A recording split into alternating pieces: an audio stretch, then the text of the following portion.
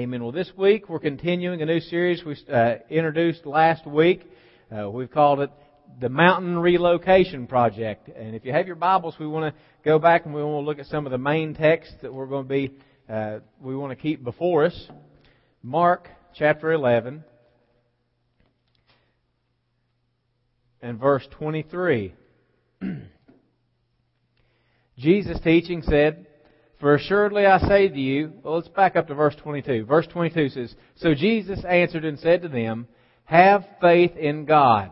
Amen. How many of you all know it's important what your faith is in? The world has faith. You understand, when we're talking in the Bible, any place you read in the Bible, because some people might say, "Well, now, Pastor, I read a verse one time that says not all men have faith." In the Bible, when the Bible says the word faith, it's talking in the context of faith toward God. But you understand, last week we just gave you the definition. We defined faith is a firm persuasion or a conviction. Well, how many of you know there's people in the world that have firm persuasions and convictions about everything? People, there's people who are adhere to different religions. Muslims, man, they got faith. Do they have some firm persuasions? They strapping bombs on themselves and blowing up people and saying that's God's will. They crawl on it. Don't know if you heard this story, but over in the Middle East, over in Israel, and some Israeli settlements, there were some Palestinian terrorists came in. They were Muslim. They came into this family's home and murdered the mom, the dad, and 3 or 4 children. One survived. One was just an infant, stabbed it in its heart and killed it. Slaughtered them like animals. But they were doing that in the name of their God. They had faith. I would say they had a firm persuasion and a conviction that was their God's will to do. You got some people who got some pretty firm persuasions and some strong convictions that'll do that. But Jesus said here, have faith in God. Now, we understand this, and I'm not trying to be too simplistic, but I want us to understand this, is that God, it's real easy for people to say, "Oh, I believe in God. I believe in God." I remember years ago when I was a kid growing up, when I was in high school, and I remember my mom have Oprah Winfrey on in the afternoon when I get home from school. And they didn't have a problem talking about God. Oh, Oprah would talk about God all day long. And then some woman in the audience stood up and said something about Jesus Christ. Oh, and she didn't want to talk about Jesus. Because you understand, God is just the title. And in the Bible, when we see the word God, we understand it's talking about the God of Abraham, Isaac, and Jacob. We understand it's talking about God, the Father of the Lord Jesus Christ. Okay? Jehovah God. In Hebrew, His name is Yahweh. Okay? So we understand that. But Jesus tells us to have faith, to have firm persuasions, and to have convictions. And He tells you who to have those firm beliefs, that firm persuasion, and that conviction of. And that is God, His Father, the Father of Abraham, Isaac, and Jacob, the God of the Bible. Amen? So Jesus says, have faith in God. "For assuredly I say to you, whoever says to this mountain, be removed and be cast into the sea, and does not doubt in his heart, but believes that those things which he says will be done, he will have whatever he says." Okay? That we have faith in God. You understand this? Having faith in God is having faith in His Word. That's the only thing. The only thing that we have to base faith in God is His Word. Now, I say initially because as we become, you understand, as you walk in this in your relationship with God, your faith comes from His Word, but then your faith can be fed on your experience of God's faithfulness. You may have heard me say this before. Faith eats lions and bears. What do you feed faith? Lions and bears. Some of you go, What do you mean, Pastor Brian? Faith eats lions and bears. Remember when David went out to fight Goliath? And here he is. He's this little, this teenage boy out there, this scrawny-looking little teenage boy going out there. And he's like, who? And he hears Goliath challenging the armies of Israel. And he says, who is this uncircumcised Philistine that he's down there, that he would defy the armies of God Most High? And David says, I'm going to go down and I'm going to shut his mouth. And King Saul, because King Saul and all the rest of the men of Israel just cowered. They're cowering back and they're hiding because they're scared of Goliath. And David says, I'm going to go down and I'm going to whoop him. And Saul's like, how you going to do it? You're just a boy. And he's been a man of war since he was a boy. And David said, one day while I was keeping my father's sheep, he said, a bear came out and a lion came out and at different times and tried to steal one of the sheep. He said, and I slew the lion and I slew the bear.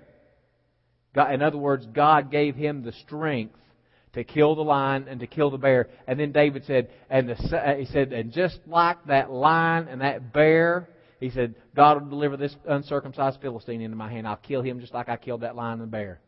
So you understand, David, his faith to kill Goliath was based in God's Word, but that faith was fed by past acts of God's faithfulness. But what we start out with initially is God's Word. So to have faith in God, to have firm persuasions and convictions in God, it all starts with His Word. And also we took a look last week at Hebrews chapter 11, verse 6.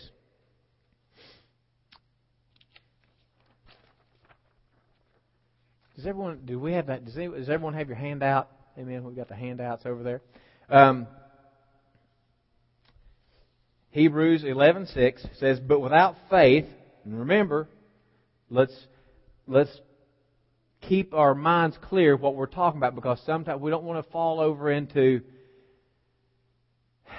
when we are learning about something, it is very important that we have a clear understanding of what we're learning about, right? We want to have a clear understanding of the terms that we're talking about, right? So without faith, without firm persuasions or convictions, it is impossible to please Him, speaking of God. For he who comes to God must believe that He is, and that He is a rewarder of those who diligently seek Him. Amen? And last week, we're just going to do a quick review. Last week we talked about what faith is. We saw that faith is literally a strong persuasion or a conviction. We said that faith is so strong that it governs what you think they do. And we brought out that, remember, a conviction.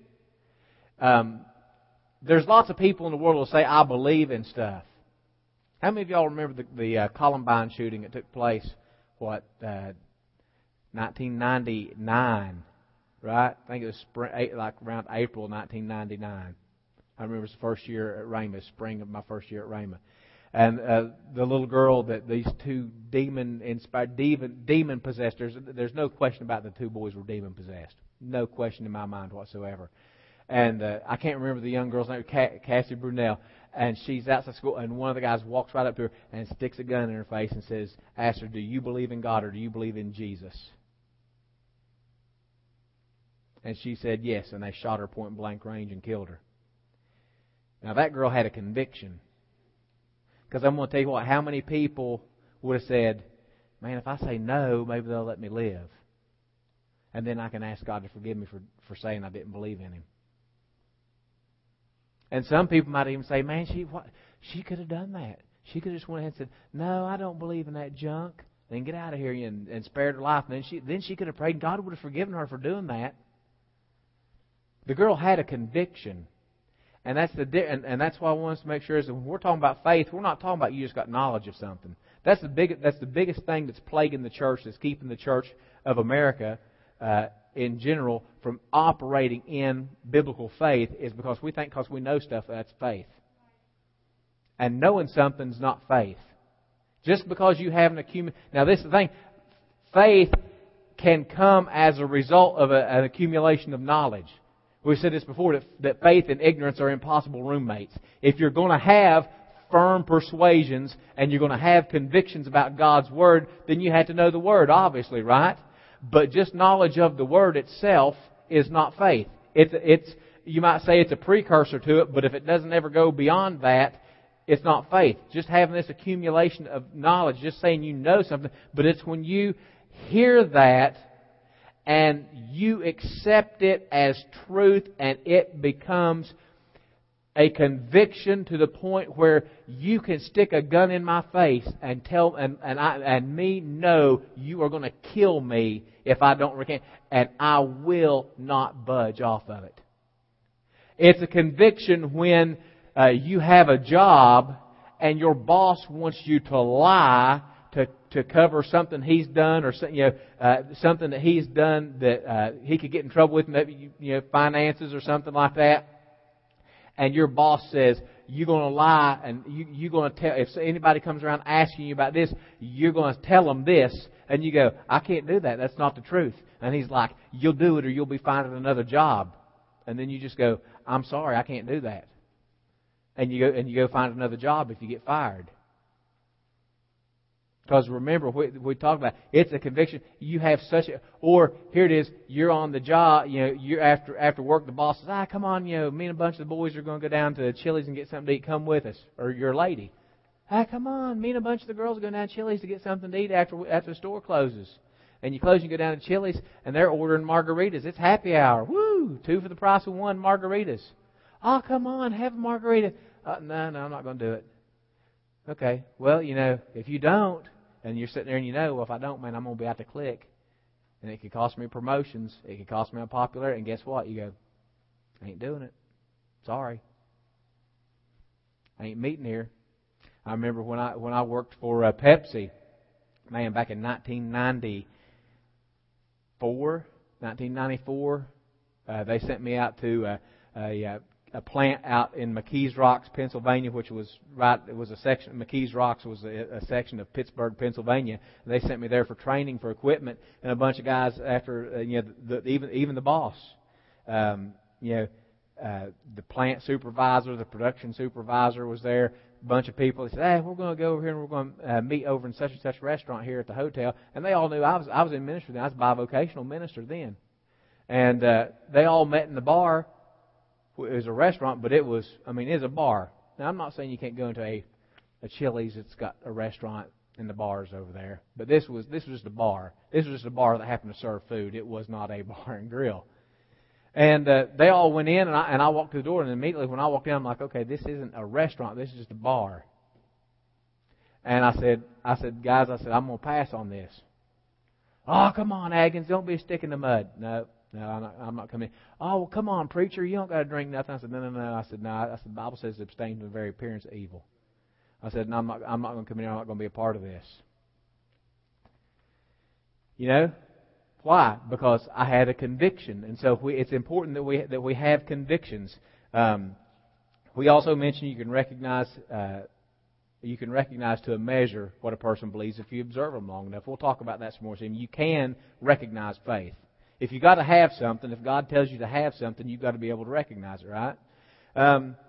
We covered this. I think we closed actually with this, talking about that Hebrews chapter 11 verse 1 says, "Now faith is the substance of things hoped for, the evidence of things not seen." We want to emphasize this to you because you understand this is foundational stuff.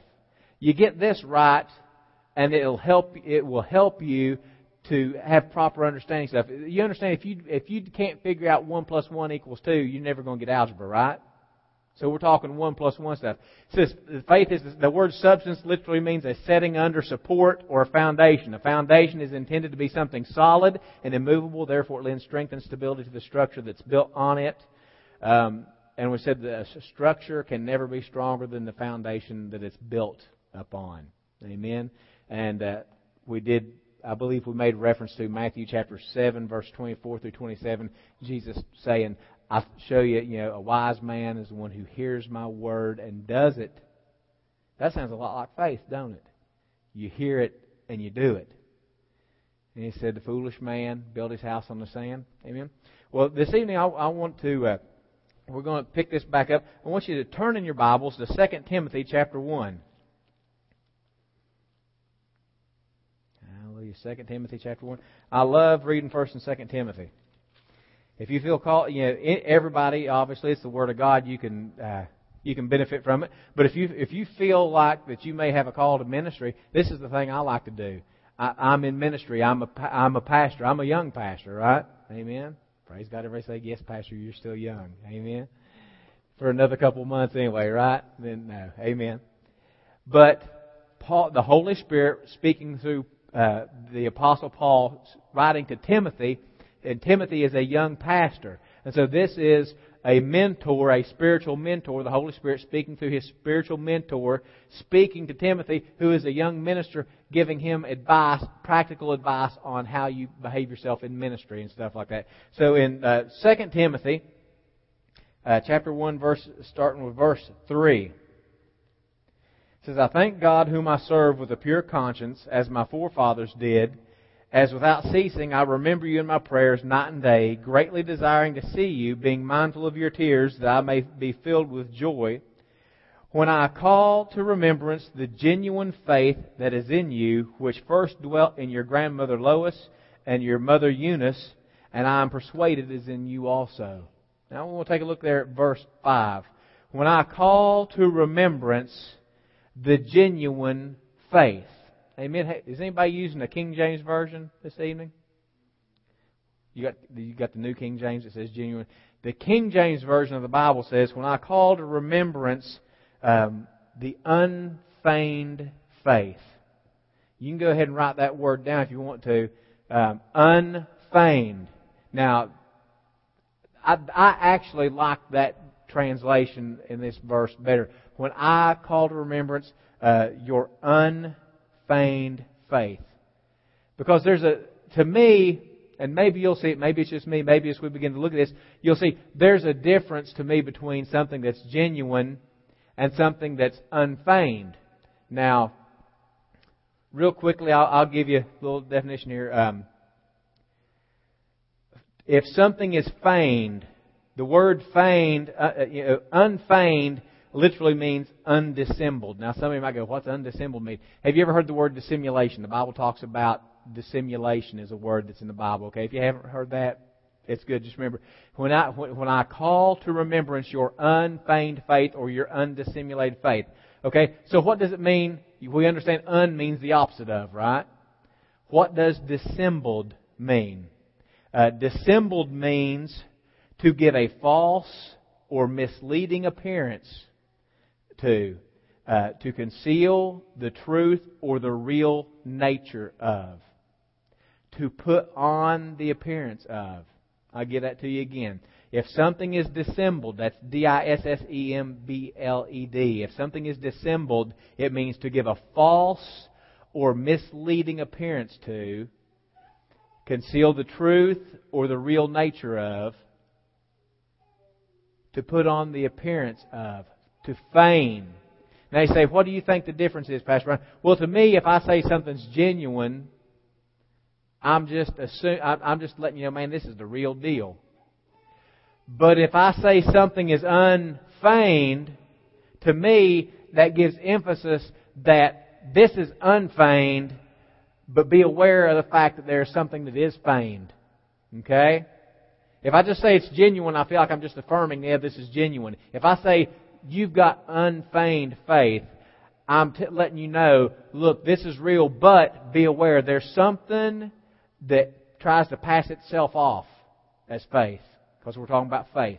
There's something, Paul says, Timothy, I thank God you've got unfeigned faith, but you know what? There's something, be aware of the fact, and Paul's saying, look, you understand, this is the Apostle Paul. He's been around the block. He's had people stab him in the back. He's had people badmouth him. He's had people come in. Paul said, I think in 2 Corinthians, he was talking about some of the things he went through while he was in ministry. He said, there were people who came in that were false brothers. They were false brethren. They just came in to spy out our liberty. They were trying to just scope us out and see what we had going on in Christ. And then they went back out. He had people that served with him in ministry that when he was arrested and taken to jail, man, they turned their back on him. They split. There's some people, man, that, they went so far with him in ministry and then they just turned their back on him and stabbed him in the back. So this is Paul who's saying, man, I've seen some feigned faith.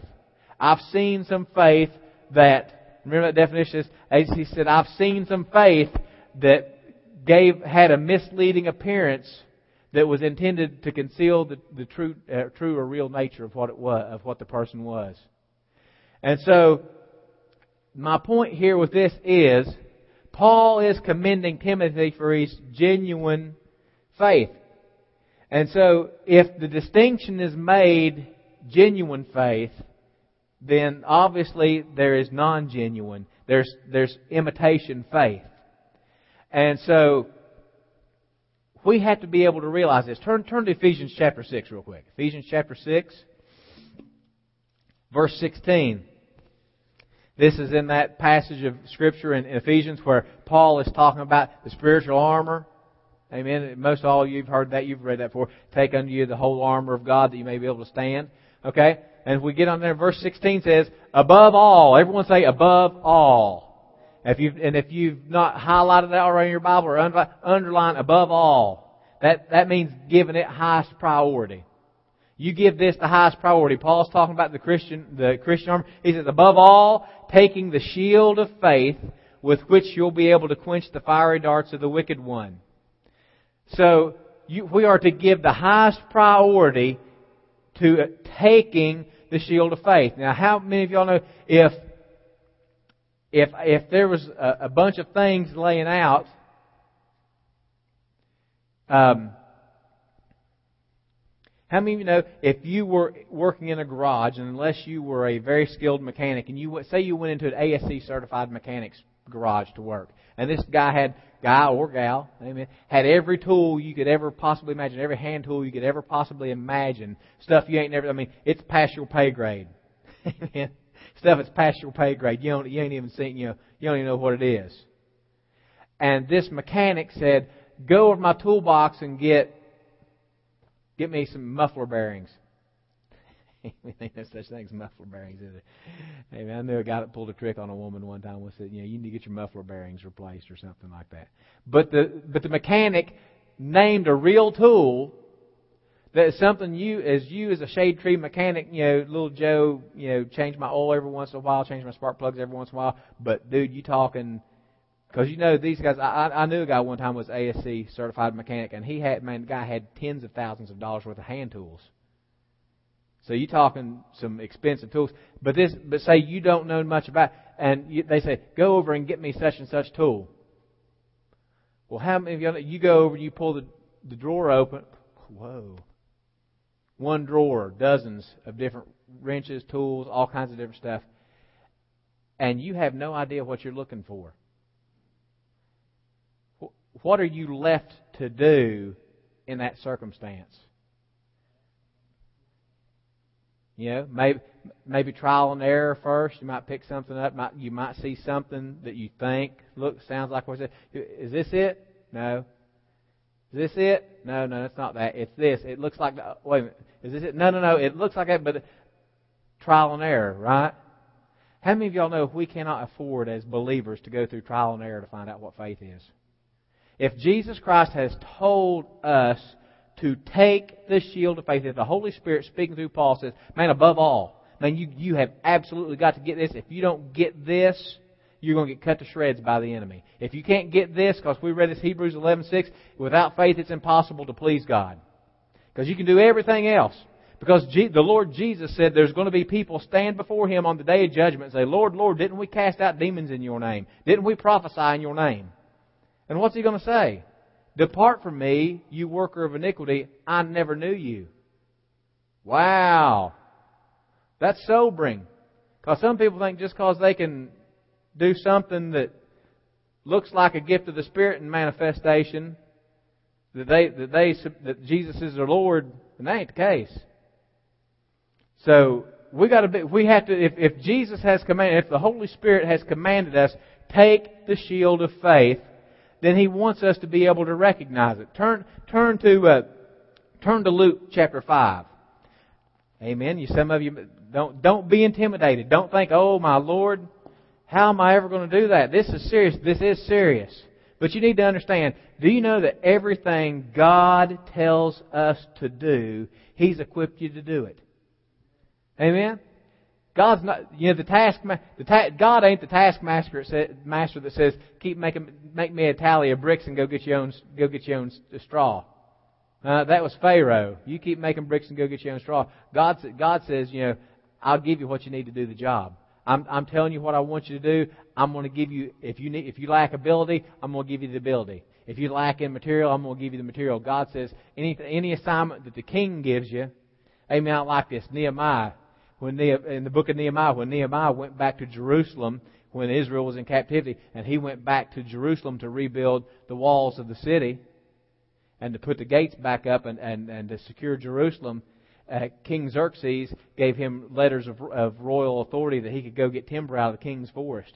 And any of the resources that he needed, it was his. Why? Because he was on an assignment from the king.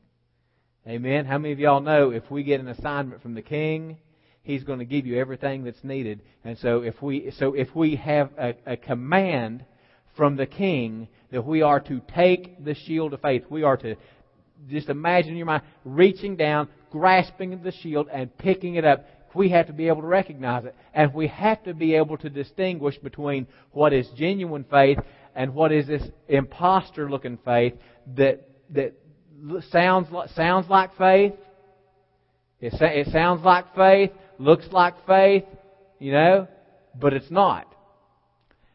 Luke chapter 5, starting with verse 17. Now it happened on a certain day as He was teaching that there were Pharisees and teachers of the law sitting by who had come out of every town in Galilee, Judea, and Jerusalem, and the power of the Lord was present to heal them. Then behold, men brought on a bed a man who was paralyzed, whom they sought to bring in and lay before Him. And when they could not find how they might bring Him in because of the crowd, they went up on the housetop and let Him down with His bed through the tiling in the midst before Jesus. When He saw their faith, He said to the man, "Your sins are forgiven you." Notice that in verse 20 it says, when He saw their faith. Jesus observed their faith. And I believe I shared this last time that Paul, there's a passage in Acts when Paul was preaching. And while he was preaching, he saw a crippled man. And it says that when Paul perceived that he had faith. So the point that I'm trying to say to you is that don't think, first of all, we need to realize that there is something out there that people will mistakenly identify as faith, and they think that they're in faith, and they take and like I said, the most common, I'm convinced, the most common thing is that people think just because they've heard something and they have a knowledge of what the Bible says that it's faith, and it's not necessarily faith at all. They think that just because they can quote it that they got faith in it, but that's not necessarily so. But Jesus saw their faith. And so, know this, it's critical that we are able to distinguish between what's real faith, what's not. Because this is the thing. What's been called the faith movement. Which to me it's ridiculous. It's the Bible movement. Why you don't call it the faith movement? It's the Bible. All it is we're getting a fresh revelation of what it means to walk in faith. Really. But what is known as the faith movement in America has really got such a bum rap. There's a couple things to say. I can talk about it. It's like hillbillies. I can talk about hillbillies and make fun of them because I'm a hillbilly, right? Me and Pastor Cheyenne, I'll crack hillbilly joke every once in a while because I'm from West Virginia, And then she tried to crack one day, and she was laughing. She thought it was funny. She cracked a little joke about hillbillies, and I just looked at her, and I wasn't even smiling. She goes, "Oh, what's wrong?" I said, "Don't be talking about my people that way." Y'all know what I mean? You can talk about, it's like your family. You can talk about your own family, but somebody else talk about it's like, come on, man, we're getting ready tied up. Don't talk about my people that way. Well, you were saying the same thing last week. Yeah, but they're my family. You don't talk about them. But in what's called faith circles or word of faith or faith circles, some of the things that's really caused it to get a bum rap is some people. Now I'm going to tell you, everything that's called word of faith wasn't taught at Rhema. Brother Kenneth E. Hagin did not believe everything that gets stuck with the label word of faith or faith movement. One of the things I see is people just saying, well, if you just believe, you ask for anything. Well, you understand that when the Bible says anything, you have to put stuff in its context, right? You have to understand that it's anything according to the Father's will, right? That's what it says in the book of John. So if we ask anything according to His will, well, His will is in His Word, so it has to be anything within the context of His Word, right? But is people too come into hearing great teaching on faith and have faith in God's Word and believe God's Word, and sometimes it's just people don't have patience, because the Bible says through faith and patience we obtain the promises of God. But then a lot of times people will come in and they try faith. How many of you know you don't try faith? You live by faith. It's the currency of the kingdom. It's the only lifestyle we're called to. We're called to live by faith. We're called to fight the good fight of faith. That is how we live as believers. But people will come in and maybe they're not taught that well, because that can be the case a lot of times. Maybe they're not taught that well, or maybe they're not listening to what's being taught, or maybe they've got selective hearing and they're only hearing the stuff that there's a term called confirmation bias. That when you read something or hear something, you've already got a preconceived notion of what you think it is. And so when you listen to it subconsciously, you filter out anything that contradicts what you already believe, and you only allow yourself to hear the things that confirm what you already believe. So you get these people that come in, and either they're not being taught they're not being taught the Word well, they're not being taught faith well, or they're not, or they're in unbelief really, or they've got this preconception that keeps them from being able to hear anything, and they're only going to hear what they hear. So that when they hear it, they come in, they go, "Oh, I'm in faith, I'm in faith, I'm in faith," and then after a while, things don't happen in their life the way they want to. They're not getting what the Word says they can get. And you understand this? I'm not talking. You can't come to that conclusion in weeks or months. Right? If we're talking, it's over a lifetime. How did Abraham obtain his promises? The promise of a son, 25 years. So don't think, if you're standing on God's Word and you don't get it in a week or 2 weeks or even a month or 2 months or 6 months or whatever, well, I just must not be in faith, or this faith stuff don't work. Okay? But people have come in and they've heard the faith message taught of how to operate in faith in God's Word, and either they give up too quickly, or they never were really in faith at all. Because I said this, just the ability to spout off the verses. Just because you got a bookshelf full of notebooks of notes that you've taken from sermons for the past 20 years, and you can quote the Word backwards and forwards, guess what? I know somebody else can quote the Word backwards and forward, and he was tempting Jesus in the wilderness. Right? If just having knowledge of the Word was faith, guess what? The devil would have great faith. Amen? But the devil doesn't have great faith, right? Because we said this, the thing that is the defining element of what takes you from knowledge to faith is, do you do it? Does it control how you think, how you speak? Because you understand this, your mind, you can be thinking all kinds of stuff, and you can be thinking stuff that is just absolutely contrary to the Word of God. And when you're in a group of peers that you feel pressured to be spiritually correct. I don't want to say anything that's not, you heard of political correctness. That we get into our little church spheres of believers, and we want to be spiritually correct, and so we don't ever say anything. We know how to talk the lingo, but in our mind, when you're going home and when you're by yourself, man, it's a bunch of junk. This ain't working. Or it only goes as far as talk. Because this is the thing. How many of you know? Okay? Jimmy and Nikki, they've not been born again and actively living for the Lord for a real long time, right? Y'all are still young. So, but the youngest people in the congregation, as far as their walk with the Lord, let's just say this, and don't say, just nod your head if this is the case. Let's take a look at love. Okay? Everybody that's got any sense whatsoever, been in church longer than 6 months, know, man, this love thing, yeah, we're supposed to be love. We're supposed to be people of love. We're supposed to love people. We're supposed to love our brother. We're supposed to love God, right? Love God, love your neighbor. Love, love, love, love, love. I'm all about love. Hey, I love you, man. I love you. I love you. Right? Because we know we're supposed to be people of love. Okay? Oh, I got, my faith tells me I got to love somebody. But then guess what? Have you seen people who would all day long stand up and say, I got to love people. I'm walking in love. Man, I just love people. Well, I'm always going to love that person.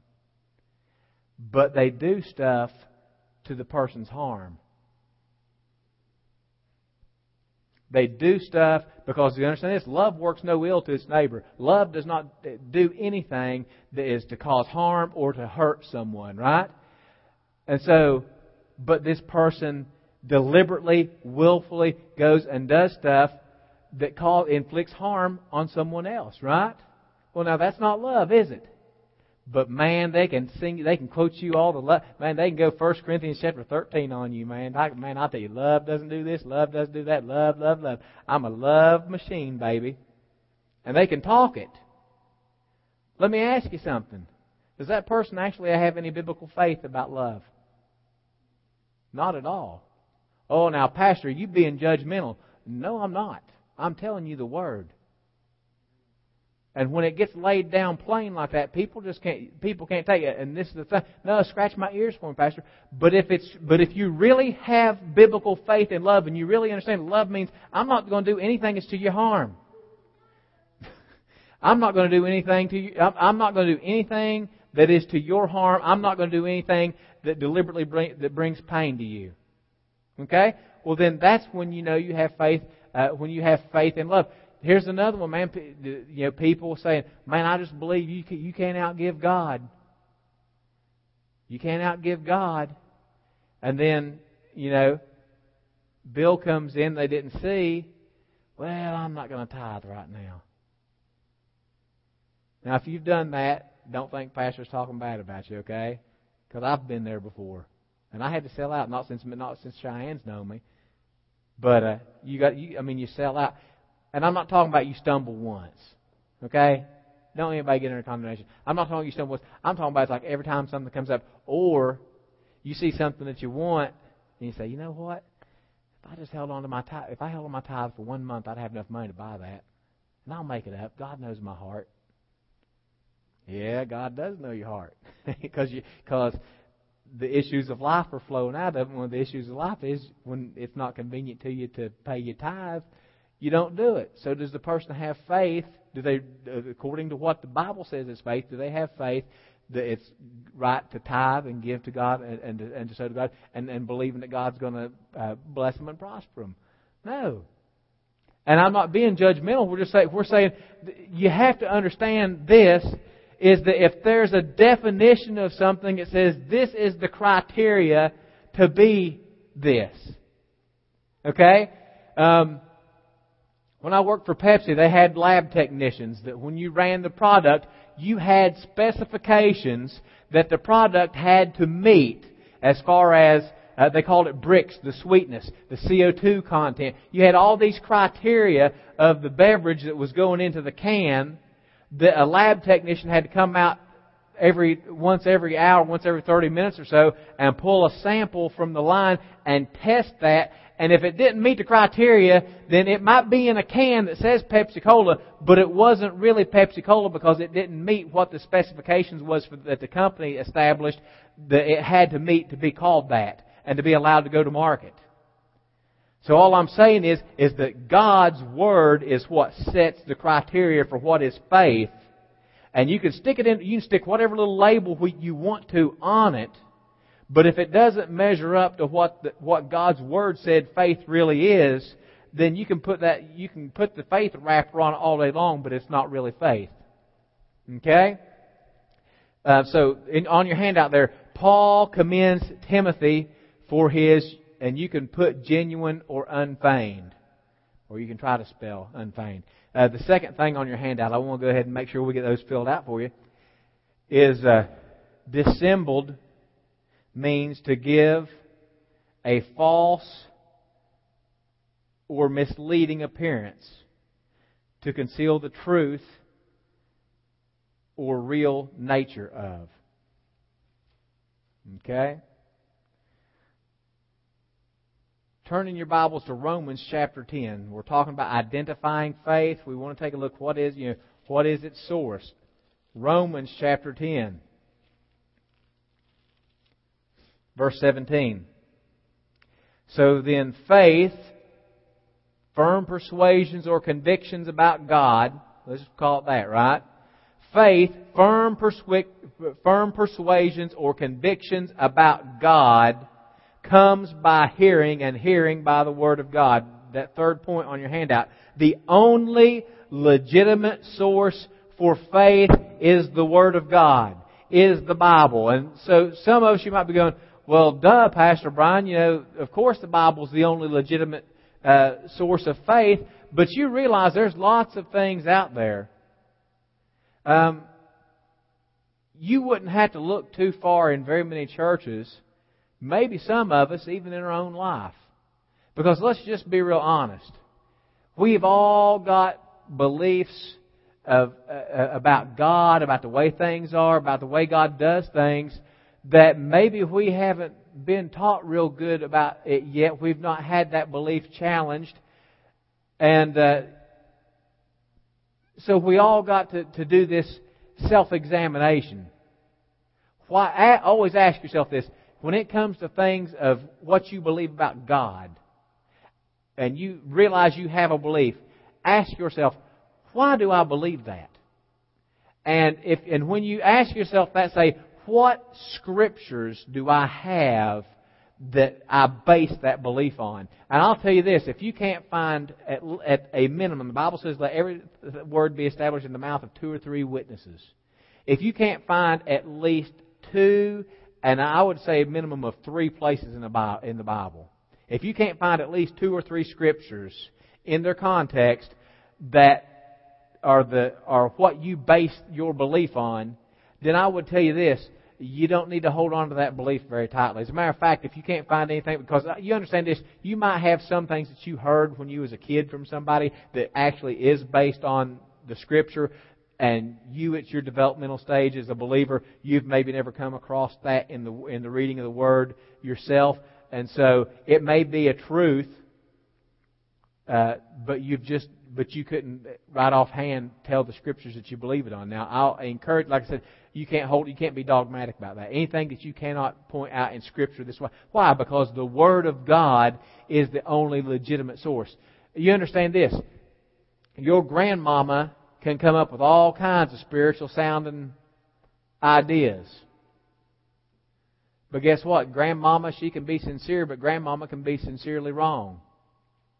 We had a baptism Sunday. Jimmy and Nikki, me and Pastor O, we baptized Jimmy and Nikki. We took them over to the YMCA. We baptized them in the pool.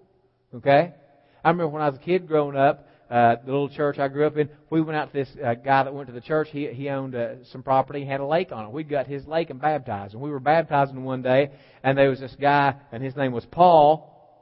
And he was standing on the bank, and we were getting ready to baptize. And he was standing on the bank, and he was grumbling to somebody. He was grumbling to some folks around him. The Bible says you got to baptize in running water. And my mom turned around and said, I've never read that. Where's that at? 1st or 2nd Paul? I mean, you understand there's no book in the Bible, Paul, right? And his name was Paul.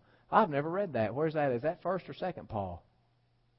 Well, how many of you know the Bible does not say that a person has to be baptized in running water?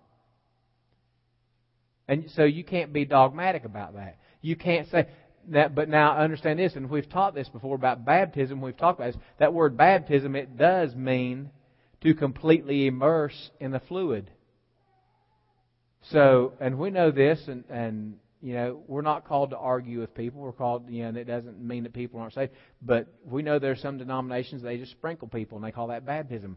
You can say, based on the Word of God, that is not the scriptural prescription for baptism. So you see what I'm saying is that the thing, like baptism, you can say emphatically, no, the word baptism itself means to be completely submerged. But you could say, yeah, there's examples of John the Baptist baptizing in water. And it was a river, right? It was the Jordan River.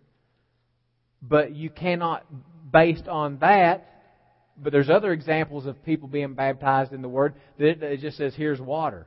Or they were baptized. It doesn't say it was a river, doesn't say it's a lake, doesn't say what it was. And so you can't be dogmatic about it because there's no Scriptures based on that. You understand this? Grandma can have all kinds of stuff. What grandmama's saying is not something you can build your biblical faith on. You know, what your cousin that's a preacher says is, you know, unless he's got the Bible for it in context. That's not anything you cannot build your faith on anything except God's Word. Amen. The Bible is the only legitimate source for a person's faith, according to Romans 10:17. I want you to take a look at this too. Turn back to 2 Timothy chapter 2. Because this is something I feel like that we need to be sure and point out to you. Because remember, we started looking at this, saying you need to be able to distinguish between genuine faith and fake faith or feigned faith. We need to be able to recognize faith, okay? We're realizing that faith is a firm persuasion or a conviction that's based on God's Word, right? Because we're putting this together. Remember? Just stay with me. We're putting this together. Jesus said, have faith in God. Remember back in Mark 11:22 and 23? Jesus said, have faith in God. So we're putting together this working definition so you have a working understanding. Jesus said, have faith. Have a firm persuasion and a conviction in God that is based on His Word, because faith in God comes from hearing and hearing by God's Word. Are you following me? So that's what it comes from. But 2 Timothy chapter 2, verse 15 says, be diligent to present yourself approved to God, a worker who does not need to be ashamed, rightly dividing the word of truth. You see that? Rightly dividing the word of truth. Now, this is another one of those things. Think, man. I want you to think. You say, Pastor, I'm not the sharpest knife in the drawer, but you can think. And you can speak to your mind, and you can say, mind, you be sharp. Mind, you be quick. I have the mind of Christ. I have understanding. The Holy Spirit's my teacher, and I understand things. But you need to think. If the Bible said, if Paul told Timothy, he said, study to show yourself to be approved, a workman that need not be ashamed, rightly dividing the word of truth. And that literally means to make a straight cut or to dissect. If you are dividing the word, that word that says dividing, it literally means dissecting. To cut straight or to dissect. He says, study to show yourself to be approved, a workman that needs not be ashamed, rightly dividing the word of truth. I believe the New American Standard says rightly handling the word of truth. What's the implication there? If you're encouraged to rightly handle the word of truth, then obviously you can wrongly divide the word of truth, right? Right? So, and I'll say this, context. Okay? We won't go into it in real depth. If some of you have questions, I'll tell you. But you understand that when you're reading the Bible and you're going to interpret the Bible, I love it. Brother Jimmy was sharing with me a couple of months ago about some guy at work said, well, you can't take the Bible literally. How about, dear God? And then he told me he was a Sunday school teacher for a denominational church. I said, oh, Lord, don't listen to a thing he says. Because he thinks he knows something. Guy been a Sunday school teacher for 25 years, and I'll bet you if you asked him, he ain't never read the Bible through once in his life, the entire Bible through once in his life. But he's going to tell you something. But you understand that there are parts of the Bible. It's not that simple. There are parts of the Bible that are figurative, and that you don't take literally. It is figurative and it's symbolic speech. And there are parts of the Bible that are absolutely just as literal as everything. And so, if it was all one and all the other,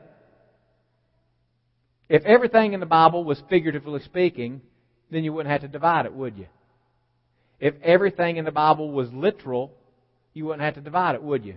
So that tells me that the Bible, there are certain things in the Bible that are figurative speech and that are allegory, And there are some things in the Bible that are, yes, sir, they are very quite literal. And so Paul's telling Timothy, you've got to rightly divide the word of truth. Now, I'll give this to you real quick. Context is big. When you see something in the Bible, you've got to interpret it first. There's these concentric levels of interpretation. You go in layers. Okay, and I'm not trying to use a big word to confuse anyone. You start out with the littlest thing. If you see something, if you see a phrase, okay, rightly divide. What's rightly divide mean? Well, let's look at the verse. Study to show yourself to be approved, a workman that needeth not be ashamed, rightly dividing the word of truth. Okay, so that rightly dividing has something to do with studying the word. Okay, so you see you've taken that phrase, rightly dividing, and you've looked at it in the context of the verse. Okay? The next layer you would go out to study the Bible would be, okay, that chapter in that book. What's that? What is that entire chapter? If I go and I read that entire chapter, what is the context of that chapter? From there, you would look at what is that whole book talking about? What is the general theme of the whole book? And we know 2 Timothy is Paul writing a letter to a young minister, giving him practical spiritual advice about how to be a good minister of the gospel, right? So you see the context of the whole book.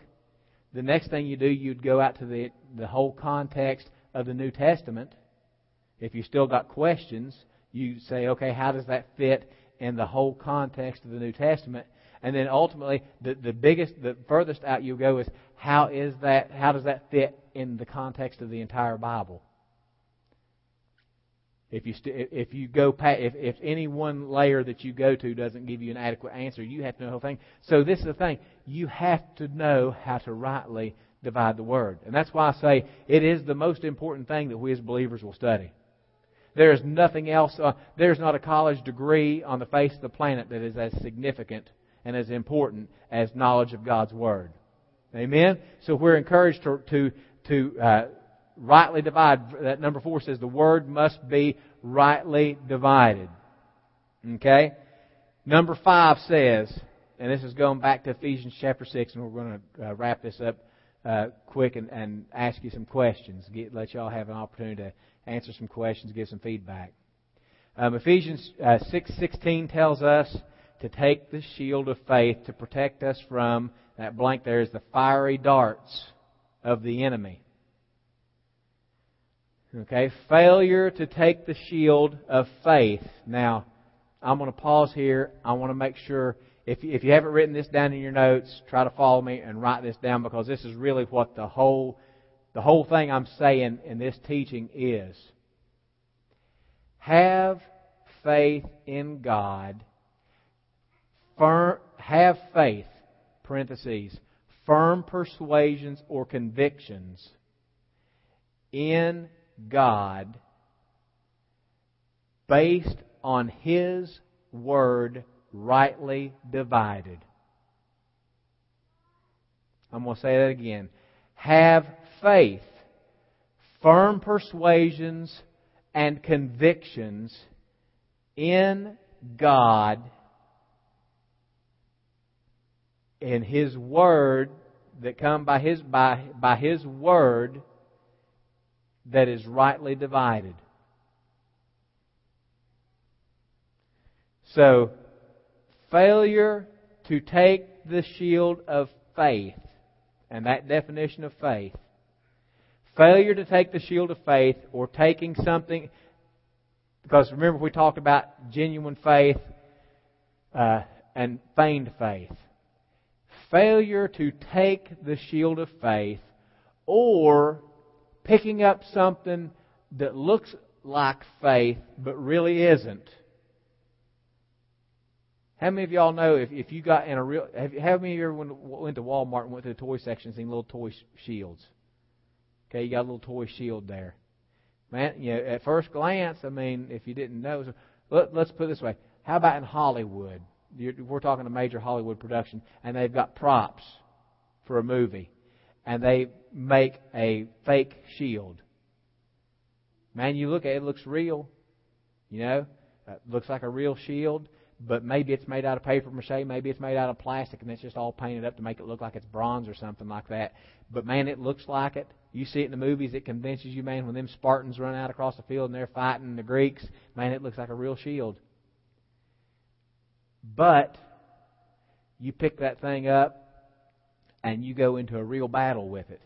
And someone with a real sword comes and takes a swing at you, and you stick your little plastic Hollywood shield up for defense. What's going to happen? You're going to get cut to shreds. But man, you had something look just like a shield. Man, you look at people and swear, man, that's a shield. I don't know what happened. What happened is a shield. What happened was it was a fake shield. It was something that was made to look like it. And so we fall into the danger, and what we're saying is Paul saw Timothy, and he knew Timothy had real faith. And remember, this goes back to what I said in the last lesson. You can tell people's faith by observation. You observe somebody long enough, you observe their actions long enough, okay? It's easy for men to go to a men's conference and say, "Woo, man, I love my wife, I'm faithful to my wife," and every time they go on a business trip and there ain't nobody around, they go down to the strip clubs. They can talk a good game, but when it comes down to where the rubber meets the road, they ain't got the faith, right? They don't have a firm persuasion or a conviction that they're living by, right?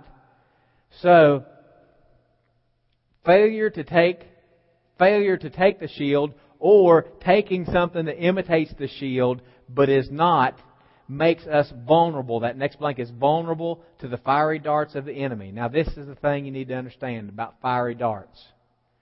What is a fiery dart? Fiery darts, and I was meditating, I was studying this.